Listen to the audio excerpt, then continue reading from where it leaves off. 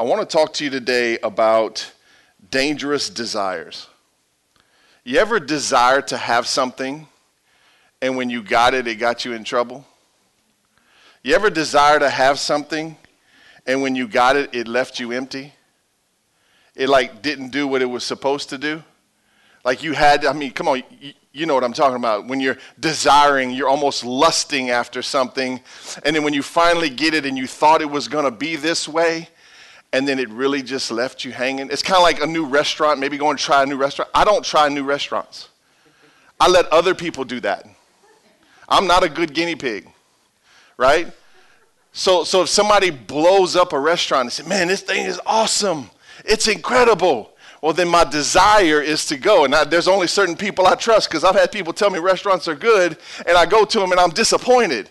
So in my mind, in my files, in my mind, I go, I don't ever trust what that person says about food.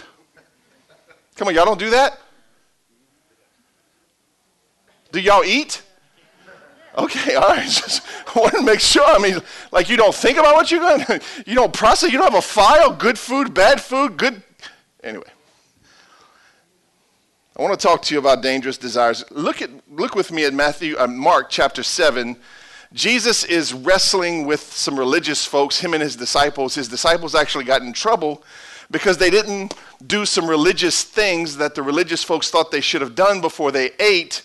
And they brought up, the religious people just kind of raised this big old havoc about it. And Jesus steps in and he kind of just sets them all straight. And then we pick the story up in Mark chapter 7, verse 17. It says this. It says, when he had entered the house and left the people, his disciples asked him about the parable. And he said to them, then are you also without understanding? Good question, right? Are you also without understanding? Do you not see that whatever goes into a person from outside cannot defile him? Did you catch that? Do you see that it's not what comes in from the outside that defiles him? Since it enters not his heart, but his stomach, and is expelled. Some translations say it goes on to the sewer. I love the Bible. Thus he declared that all foods are clean. Watch this. You can eat pork. Come on.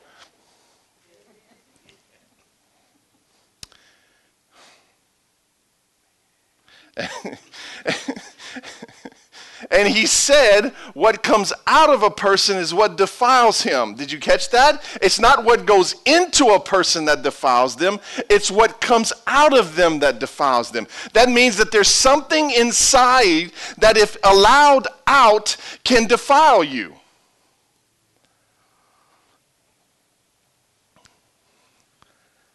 For from within, out of the heart of a man, comes evil thoughts, sexual immorality, theft, murder, adultery, coveting, wickedness, deceit, sensuality, envy, slander, pride, foolishness. That's a list. Come on, somebody. Man, all these things come from within, and they defile a person. So the religious people were trying to tell Jesus' disciples that you got to look good on the outside. You got to do everything right on the outside. You got to speak Christianese. You got to dress a certain way. You got to act a certain way when other people are watching. And you got to not do this and not do that. I was raised in that kind of environment. People told me more of what I couldn't do and less of what I could do. It was a religious environment. Don't do anything on the outside. Just take care of the outside. I wish somebody would have told me when I was a teenager to look into your heart, son. See what's inside. Because Jesus is saying that whatever's inside, when it comes out, is what defiles you. And then he gives an exhaustive list. Jesus is really clarifying where defilement comes from. The religious folks were looking at external things. Jesus is always looking internal. Can you just grab this morning? The external is just a representation of the internal. We don't work from the outside in, we work from the inside out.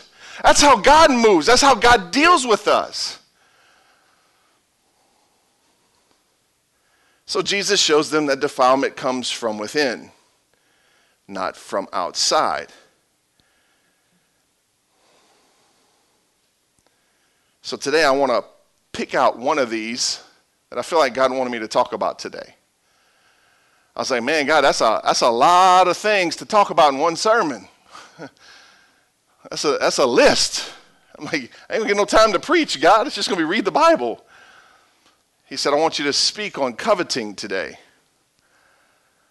And I think the reason he wants me to speak on coveting today is because once we get done with this, I hope that you understand what it means to covet, but also understand the danger of coveting, also understand how it tears up relationships, and it'll cancel you out of your ministry opportunities also.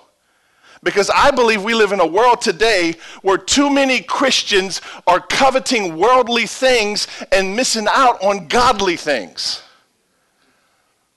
We're missing out on the mission and the purpose of God because we're too busy chasing things on the outside. So, to covet is to wish for earnestly, to desire what belongs to someone else. To wish for earnestly and to desire what belongs to another. So watch this. God created us to desire. So there's nothing wrong with desire.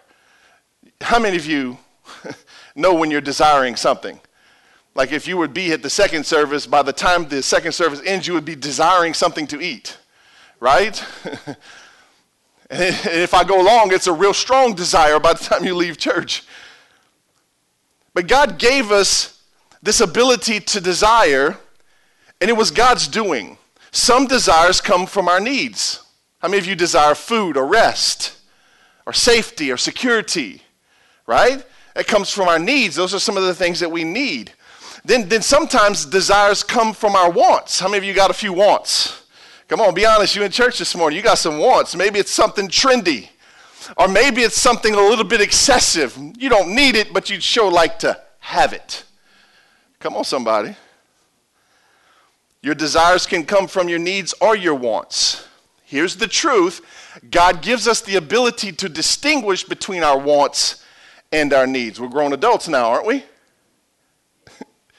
Okay, you didn't answer. I'm getting really curious.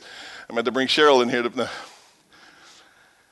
He gave us the ability to distinguish between wants and needs. So you know what is a real need and what is a real want. But what do? Come on, we ain't no different than them kids in children's church, right? We're trying to convince God that our wants are our needs, right? I need it. You ever see the cute little kid at the line at Walmart with the candy right there, all that demonic candy that makes your kids go crazy?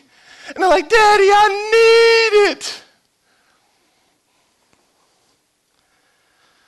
Sometimes that doesn't change in us adults, right? Come on.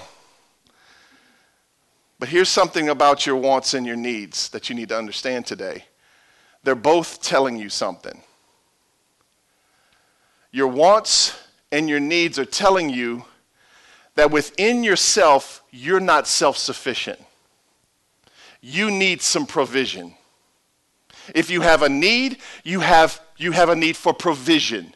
If you have some wants, you need something that is provided for you. So you're not self-sufficient. So it's an understanding that I am not my own God. I am not my own source. I can't satisfy all my own desires. I am in need of provision. And we require provision of these things, and then when we receive it, watch this, we find pleasure in it. That's why you keep going back to your favorite restaurant, right? Why do you go back? Because the food's good consistently. I'm going to give you some of you a free lesson in restaurant picking. Like there's a few restaurants we just go, they just go to. You don't even have to think about it. You just go. You go. Why do you go? Because every time you go, it's good, right? And you go back, why? Because it's good. And you just want to meet the chef and shake his or her hand, give him a hug, give him your cell number, something. You're like, you go back because it's good, so you take pleasure in it, right? So example, when you're hungry or /hangry, You have a desire to fill a need, right? So you need some provision. You don't have food inside of you, so you have to go and get some provision, right? And when you finally get that provision and everybody's grateful because you're finally going to eat something and quit being angry, as you're eating it, it starts to bring pleasure to you, right? It brings pleasure to you, starts to satisfy you. If I get hangry, you got to give me about 15 minutes into the somewhere, whatever I'm eating, because it takes me a little while to kind of settle down. Come on, somebody. Like hangry just don't walk away. It's got to be chewed away. But you take pleasure in that, right? The same could be said for rest, for peace, for healing. Watch this. God designed us to have needs and wants. Pay attention. To draw us to him. Your needs and your wants, when those desires come up, that desire is a draw to God. That's why God gives us needs and wants.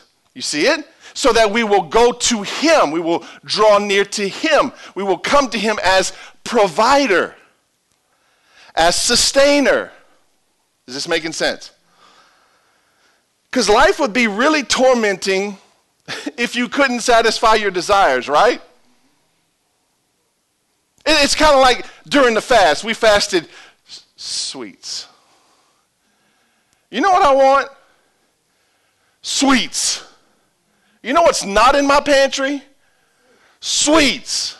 I'm living tormented because I can't fulfill my desire.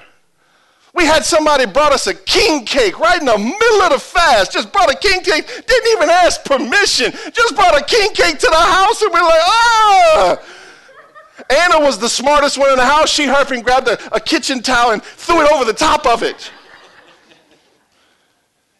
And the next day we dropped it off at somebody else's house. We were tormented. Do you know that satisfaction of your desires is what comes before worship? You know when God meets a need or God fills you up or God brings somebody into your life and it's like a well of fresh water, you know that's the beginning of worship? That's when we start to look to God and go, wow, God, thank you. Here's another truth. We also know when something's from God and something's from us.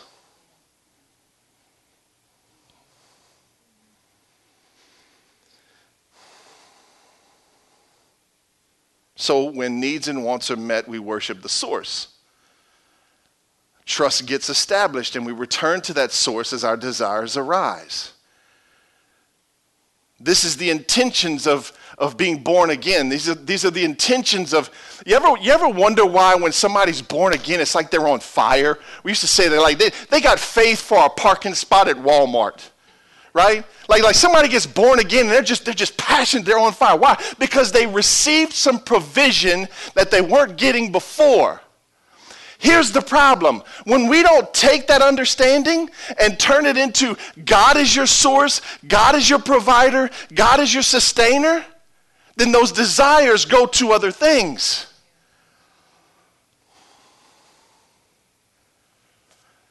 But the goal is to get trust established.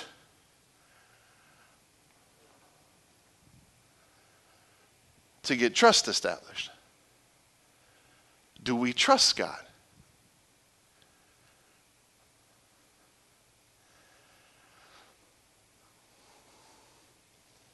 So he designed us with needs and wants to draw us to him as our provider and our sustainer. And when he provides and he sustains, we celebrate him. But there's a problem. Sometimes we don't understand. Sometimes we can't determine the difference between our wants and our needs. And then we start to go out to outside sources. And we get ourselves in trouble. Then sin comes and corrupts our God-given desires and makes us believe that our desires can be satisfied apart from him. And the result is we run after worldly things. Do you pay attention to yourself enough to know when you're chasing after worldly things and when you're not? Are you paying attention to yourself? To recognize when you're chasing after something that somebody else has or something that the world has to offer and you know it's not God, but are you aware? Because we all do it. Some way, shape, or form. We all do it. We all chase some kind of an outside source apart from God. Here's the problem. When we seek after fulfillment apart from God, we sever the relationship between provider and provision. So if God is provider and sustainer, and that's how we understand him, that means that he has all provision, right? So if he's provider, like if that's our relationship with him, that's how we see him, that's how we know him as the provider. That means he has the provision. If we seek provision apart from God, we sever the relationship between provider and provision. In other words, God is no longer my provider. He can provide, but I can too. And if he don't provide fast enough, I'm going to go provide for myself. And what we do, instead of worshiping God and keeping God in his rightful place, we put provision as a God because we put its needs and our needs for provision over our need for a provider. Does that make sense?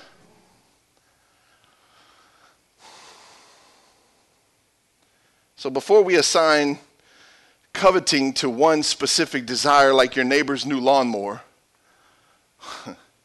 let's answer some questions first.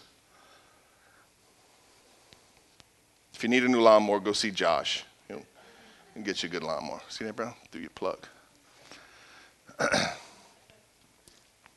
Or see Taylor. She makes better deals.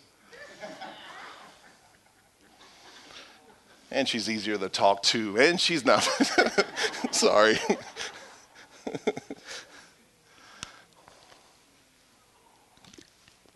You with me so far? Yes. Okay.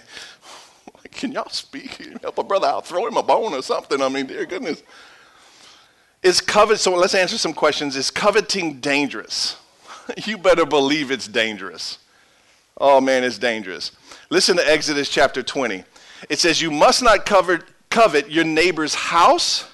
You must not covet your neighbor's wife, male or female servant, ox or donkey, or anything else that belongs to your neighbor.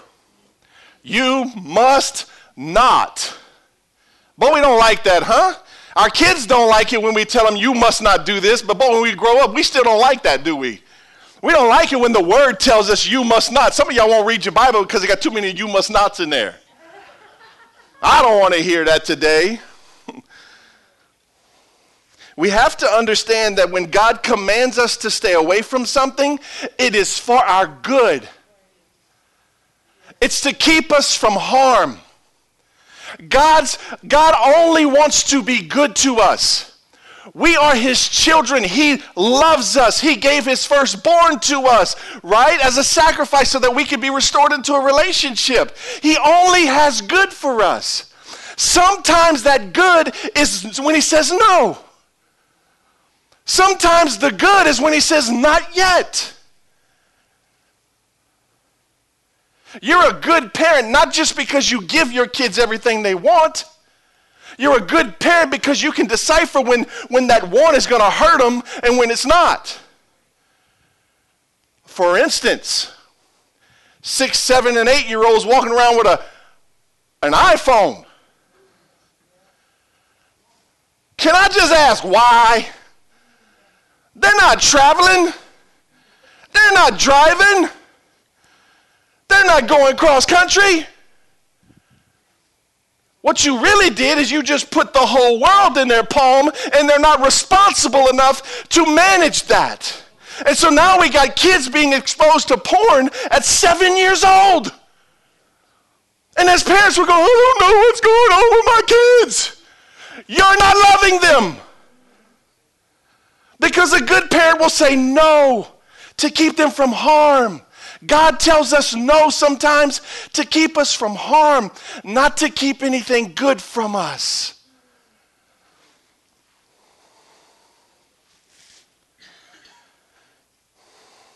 He's keeping you from something harmful, not from something good. God doesn't like it when we run to things to find satisfaction apart from him. Because those things will only disappoint, distract, and destroy us. You have to nail this down today. That God's commands for me are truly good. They're worthy and they're satisfying. Because they're from him. If they're from anything else, they're just a cheap imitation of his. They're a knockoff. The devil's been trying to knock off what God does since it all began. With cheap imitations, offering you something that is shiny and you think looks good and everybody's got it, so that you will compromise your relationship with the provider to go and get it. And in doing so, he pulls you apart from God.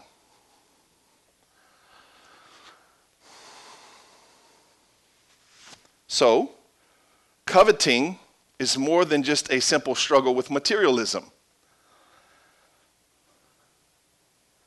Coveting is inside.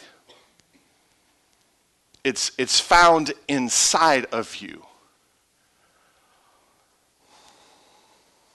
Coveting is directly tied to our wants.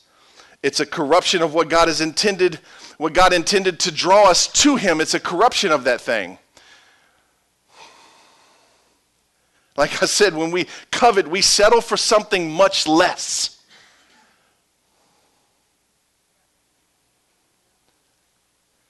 Do you know it's worth waiting for God?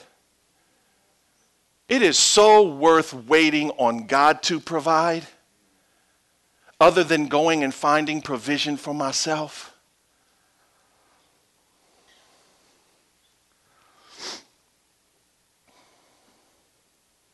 But it gets twisted sometimes, doesn't it? And the enemy likes to get all up in the middle of that. Just like he did with Adam and Eve in the garden. Think about it. They had the whole flipping garden. They fell on one tree. Tell me the enemy's not good at what he does. And tell me we don't have some stuff inside of us that needs to be worked on.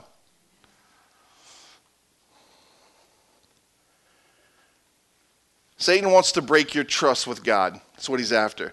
Paul says in Colossians chapter 2, he says, and our own completeness is found in him. We are completely filled with God as Christ's fullness overflows within us. He is the head of every kingdom and authority in the universe. Did you catch that?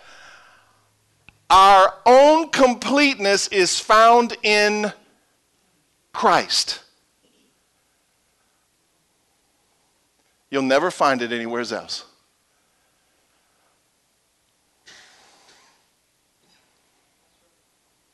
What God designed can never do what God can do. You catch that? All these worldly things, all these things that are out there outside of your relationship with God that God designed can never do what only God can do. So you got to get this. In Christ we lack what? Nothing. Say nothing. Nothing. That means that everything you need is found in him.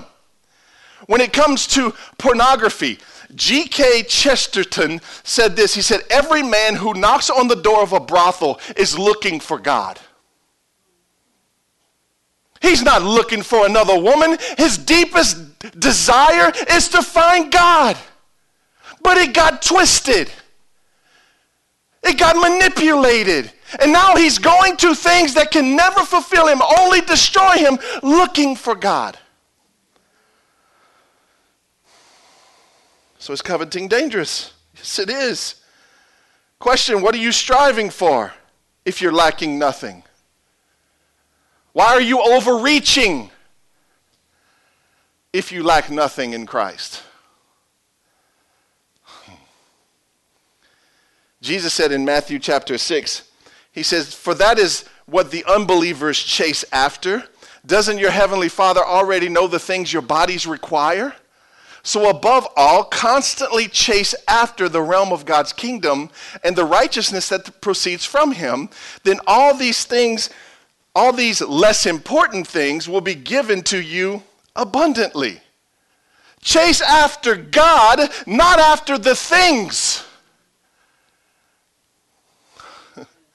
Here's the problem. This is where we're at today. Too many Christians in this church and outside this church and throughout the globe, from what I can see, too many Christians are too busy chasing things and not chasing God. When the word clearly says, if you'll chase me, I'll make sure you got all these less important things. When he flips the script from the world. The world says you got to go climb the ladder. You got to go get it for yourself. You got to kick, scream, and holler, and cheat and steal to get ahead. God says, no. Chase after me, I'll get you ahead.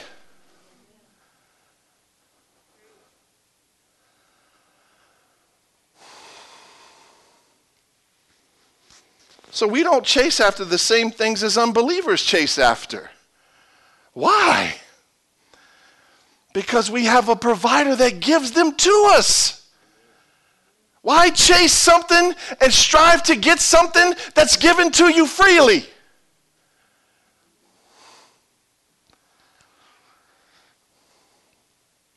Psalms chapter 16 says this, you will show me the way of life, granting me the joy of your presence and the pleasure of living with you forever. You will show me the way of life. Here comes the trust issue. Can we trust God to show us the way of life or not? Or are we kind of in this co-partnership with God? Like, when I don't know what to do, God, I'll come and talk to you and you can give me some directions. What? You're basically asking God to let me run freely and get off course, and then when I need you to pull me back in, you can pull me back in. You will show me the way of life. So why are we trying to find it ourselves? Second question, does coveting affect our relationships? You better believe it. Romans chapter 13, verse 9.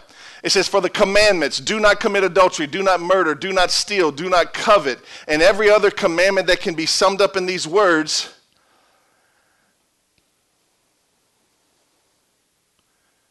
Love your neighbor.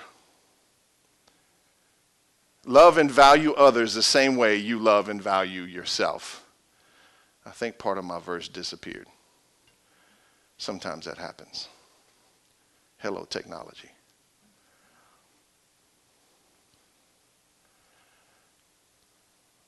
We're called to love and value others just as much as we love and value ourselves, right?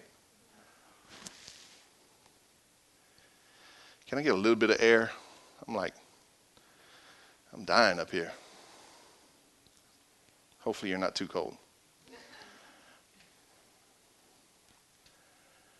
So we might start thinking that coveting only affects us. The truth is, that's wrong. Coveting affects everyone around us.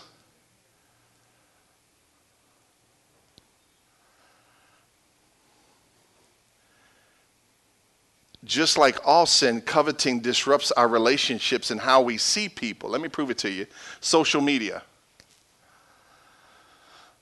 You want to know the basic reason why social media is so big? Because people are nosy.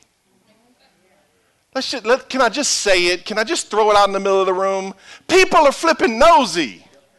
There's some nosy people. I'm nosy. That's the only reason I don't post nothing on Facebook. I just nosy. That feels good. A little confession off my chest. Pray for me. Let me give you an example. This year we went on vacation. We didn't take a vacation when we normally do because of all the COVID mess and I didn't want to deal with it. And so finally when we kind of let COVID settle down, I was like, okay, let's go on vacation. So Cheryl does an incredible job of picking vacation places. And she found us this nice log cabin in Arkansas on the river, a beautiful river. It was crystal clear. I mean, this was a brand new log cabin. Come on. It just makes... And so we planned this trip. We didn't want to do too much. We didn't want to get too crazy. We wanted to rest and relax and just kind of maybe get a little reset.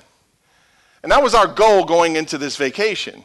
And so we did, man. We went, and we're having a great time. One day we rode into Hot Springs, and we went hiking through the mountains.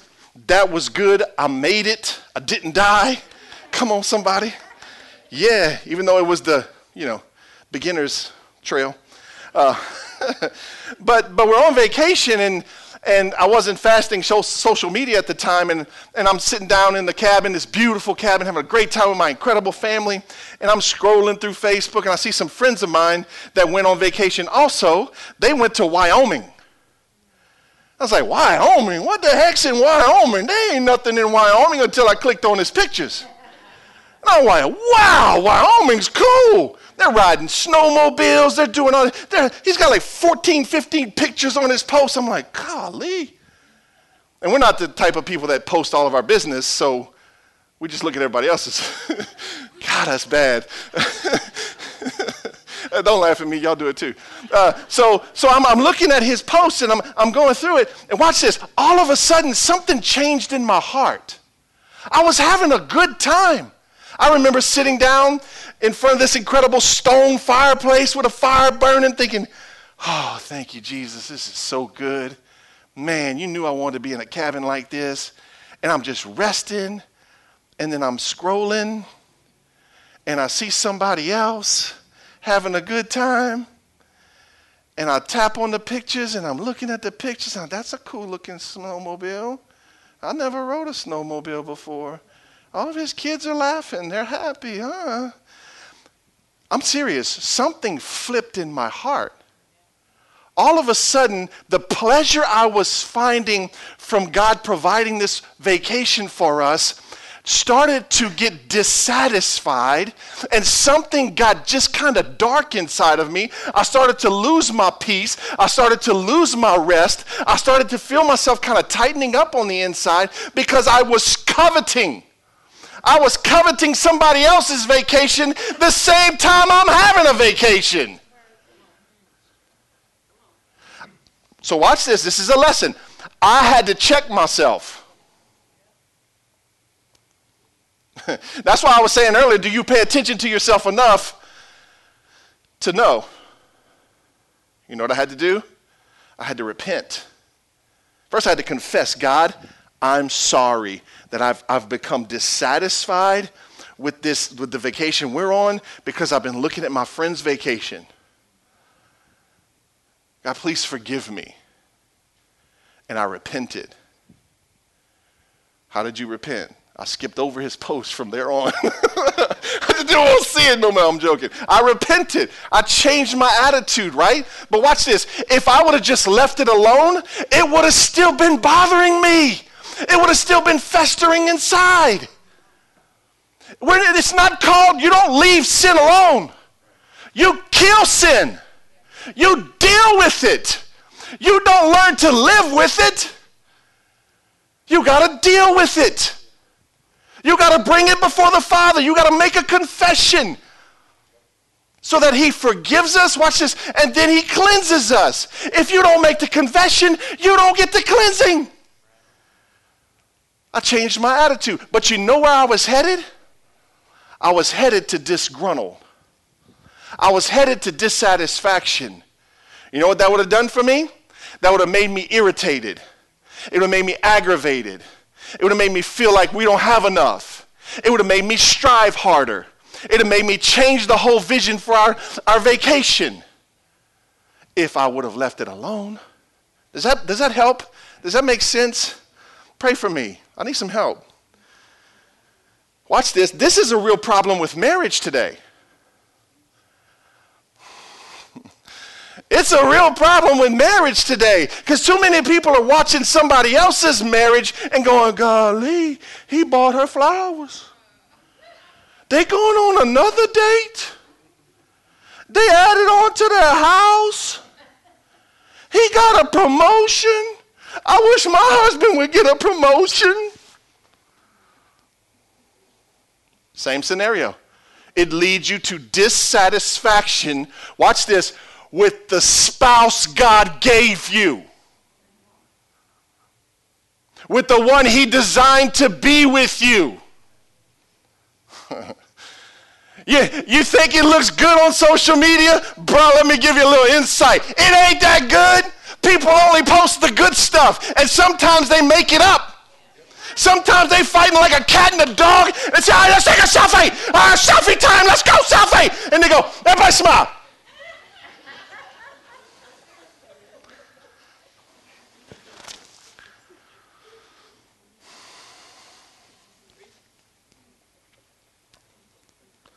And we're falling in love with that? Let me tell you what you're doing. You're settling for something less. Cheap imitation. Cheap knockoff.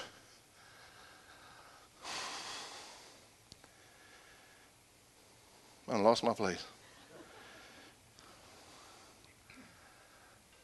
You know what we're supposed to do?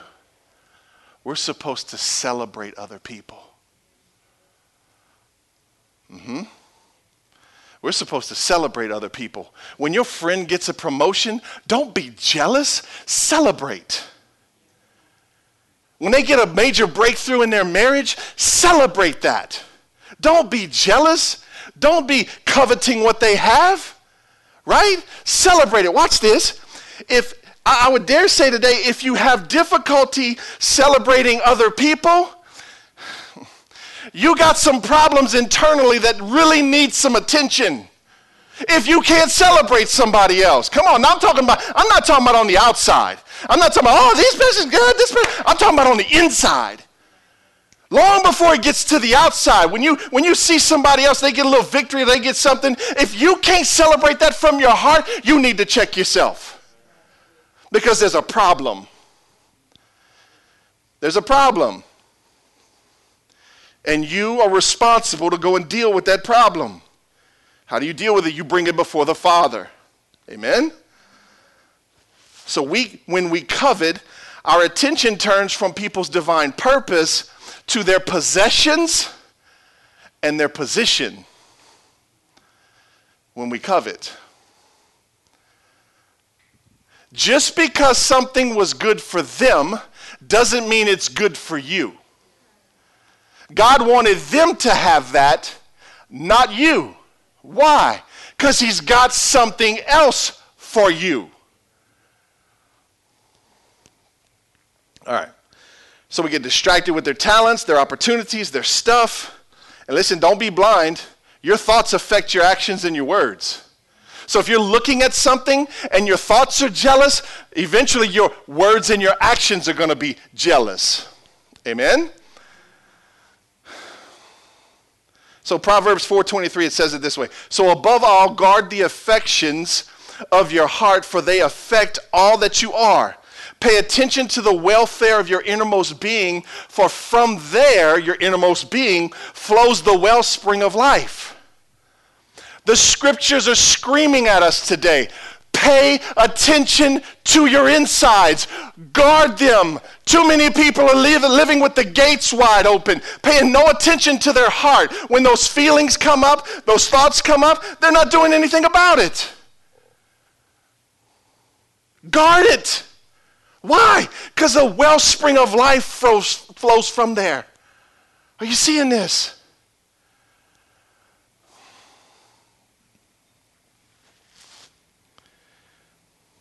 So it's a big trick. Covetousness tricks our minds into believing that we are personally responsible for our own provision. It gives us authority. It gives authority to our desires. How many of you would agree? My desires have had too much authority. They're horrible leaders. They never know where they want to go. They're bipolar, ADHD. Soon as you think it wants this, it wants something else, right? Don't follow your desires. Don't give it too much authority, because this is where sin finds its starting point. Watch this. Before we steal something, you know what we do? We covet it. Before we commit adultery, you know what we do? We covet them. It's where sin starts. So when sin manifests outwardly, it's an indication that attention wasn't given internally. So let me help you understand that. When you sin outwardly, when your actions or your words are sinful, it's an indication that attention was not paid to something internally. So you don't want to just fix the outside, the action or the word. You want to invite God into your heart to change your heart. Just making sense? That's like parenting 101. You can whip the outside and you can judge the outside, but what you really need to do is get on the inside. The goal is to get to your kid's heart. Amen? It's getting into the heart. I had this thought a couple of years ago. I got tired of repenting. You ever get tired of saying you're sorry? I mean, I go to God for the same things. And I'm like, God, I'm a preacher. I ain't supposed to. Anyway, self-image. Wow, I got tired of repenting for the same old things. You know what I started saying? God, how do I get on the front side of this thing? Like, how do I get proactive and not sin? Because it's hard work to repent. It's hard work to deal with some damage that you've already done, right? Why can't we jump on the other side and say, you know what, I'm going to live proactively? Which means this, I'm going to pay attention to my heart. I'm going to guard it above all else. And when something starts to bubble up, I'm going to deal with it right now before it comes outward and gets me in trouble and causes damage. You know, all adultery could have been dealt with before it became adultery.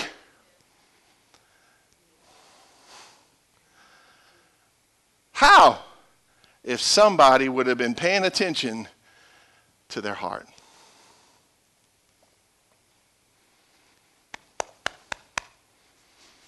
It's far from within, out of a man's heart, that defilement comes. When it's outside, it's too late. Not too late to turn around, it's too late to change what you just did. So, third question, how do we fight it?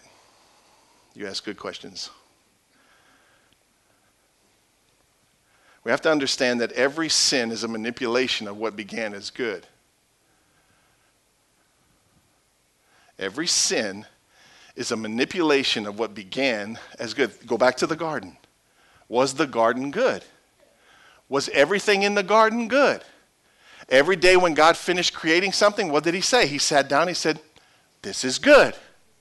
He didn't say there was anything bad in the garden, right? Everything in the garden was for good. So sin is the manipulation of what began as good. The enemy came in and manipulated them and turned it to bad. So many of the things that we covered are not necessarily bad. They can be used for God's glory. We got to be careful as Christians right here, because sometimes we'll justify our coveting in the name of it's going to bring God glory. Like, I got to go get me a Ford F-350 crew cab, four-wheel drive King Ranch, just in case I need to bring somebody to Walmart. In the name of Jesus. It's my ministry. I feel like I need to invest in my ministry. Come on, somebody. A desire for talent, a desire for experience, a nice home, family, relationships can be used for God's glory. They're not sinful in themselves. But God intends for all these things to stir our affections for Him. Why do we have a hard time going to God for what we need or want? Why do we have a hard time waiting for Him to bring it? You know, a good meal is not done in 5 minutes. You might ought to be checking something if it comes a little too quick and a little too easy. So like, you can go buy you a McDonald's burger and set it in the cabinet, and it might be there 10 years from now. Pretty much like you ordered it. A chicken tree grows fast. A live oak that can withstand a storm takes years and years to grow. Why are we so impatient?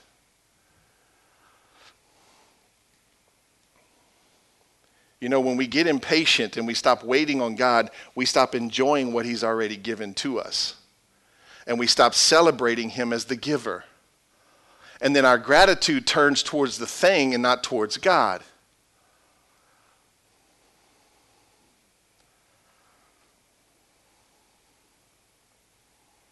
How do we fight it? We got to understand that we're called to be eternally minded, not worldly minded. Remember, the things of this world are passing away. The things of God are eternal. A couple of questions you need to answer for yourself. Is what I'm looking for my pleasure alone?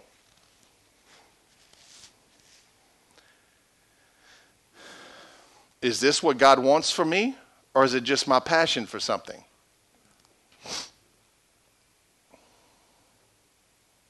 Is this desire coming from a need or a want?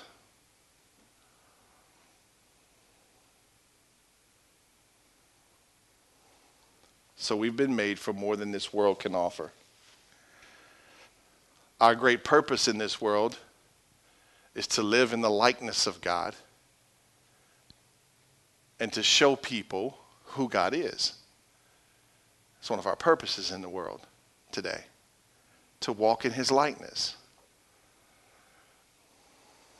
Our desires should draw us to him and not away from him. We should find contentment in his presence and whatever comes from his hands. His hands. It's my responsibility to manage my desires. I can't blame anybody else. I can't blame the world. I can't blame social media. I can't blame Biden. I can't blame the left. I can't blame the right. I can't blame the middle. I can't blame nobody else but myself. I'm responsible to manage my own desires.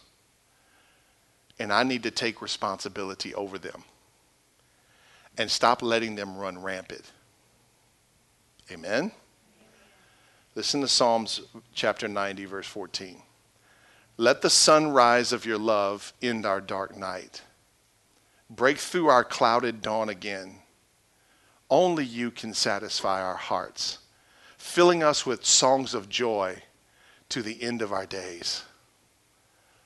Listen to the writer. He must have been in a place where he provided for himself. He sought after provision away from God, and he found himself empty and desperate and malnutritioned and malnourished, and he found himself hurting and longing to come back and say, let the sunrise of your love end our dark night. You got to have a dark night before you can ask for God's sunrise of love to come and end it. Amen? Break through our clouded dawn again. Only you can satisfy our hearts, filling us with songs of joy to the end of our days. So watch this. Last thing.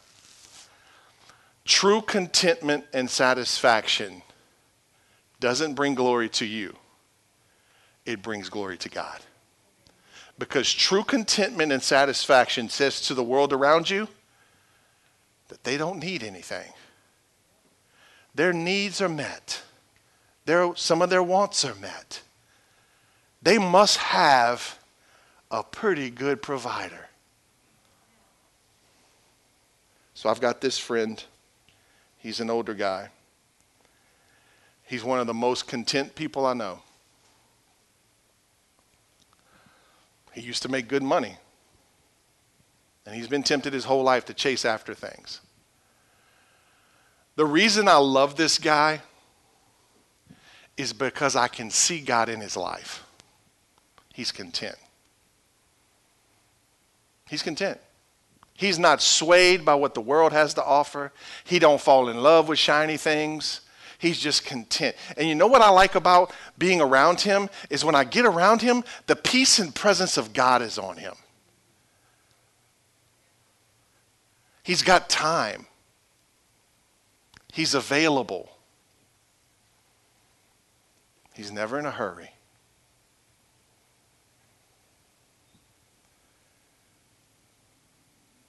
I think that's where God wants us to be today. Can I just tell some of you, calm down, chill out, breathe a little bit, stop trying to get it all right now. Instead, why don't you chase after the Father and let him provide you with all the lesser things? Can I tell you that today we need to all repent, and we need to all confess, and we need to all put God back in his rightful place as our provider and our sustainer. Amen? Let's pray.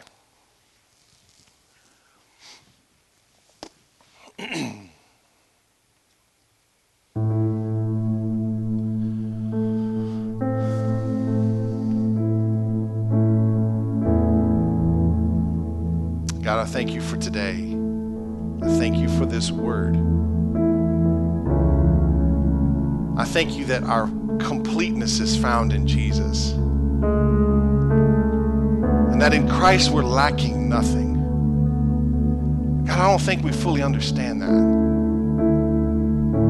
God, I know that we wrestle with that.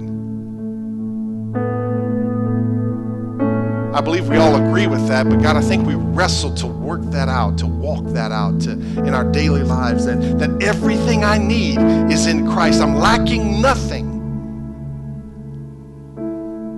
God, help us to understand that. I want you to pray this with me. Say, Lord Jesus, I ask you to forgive me today. I've chased after the wrong things. I've given it too much of my energy, too much of my time, too much of the best of me, while giving you the rest of me. God, help me today to overcome that. Open my eyes, Lord, that I might see inside, I might feel inside when things that are sinful are trying to come out. And God, give me the strength, give me the awareness, give me the courage, give me the understanding that if I'll deal with it now, it won't cause any damage.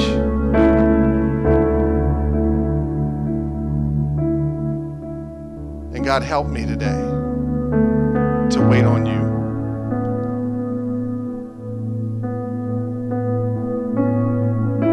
I want to rebuild trust with you. I'm sorry for not trusting you. Instead, I trusted myself or others. Please forgive me. Please cleanse me. And as I turn from this, God, would you give me grace? Give me victory.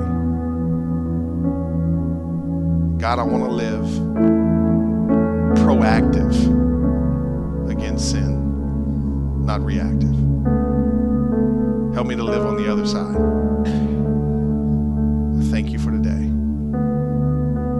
In Jesus' name, amen. Can we give the Lord a big hand clap this morning?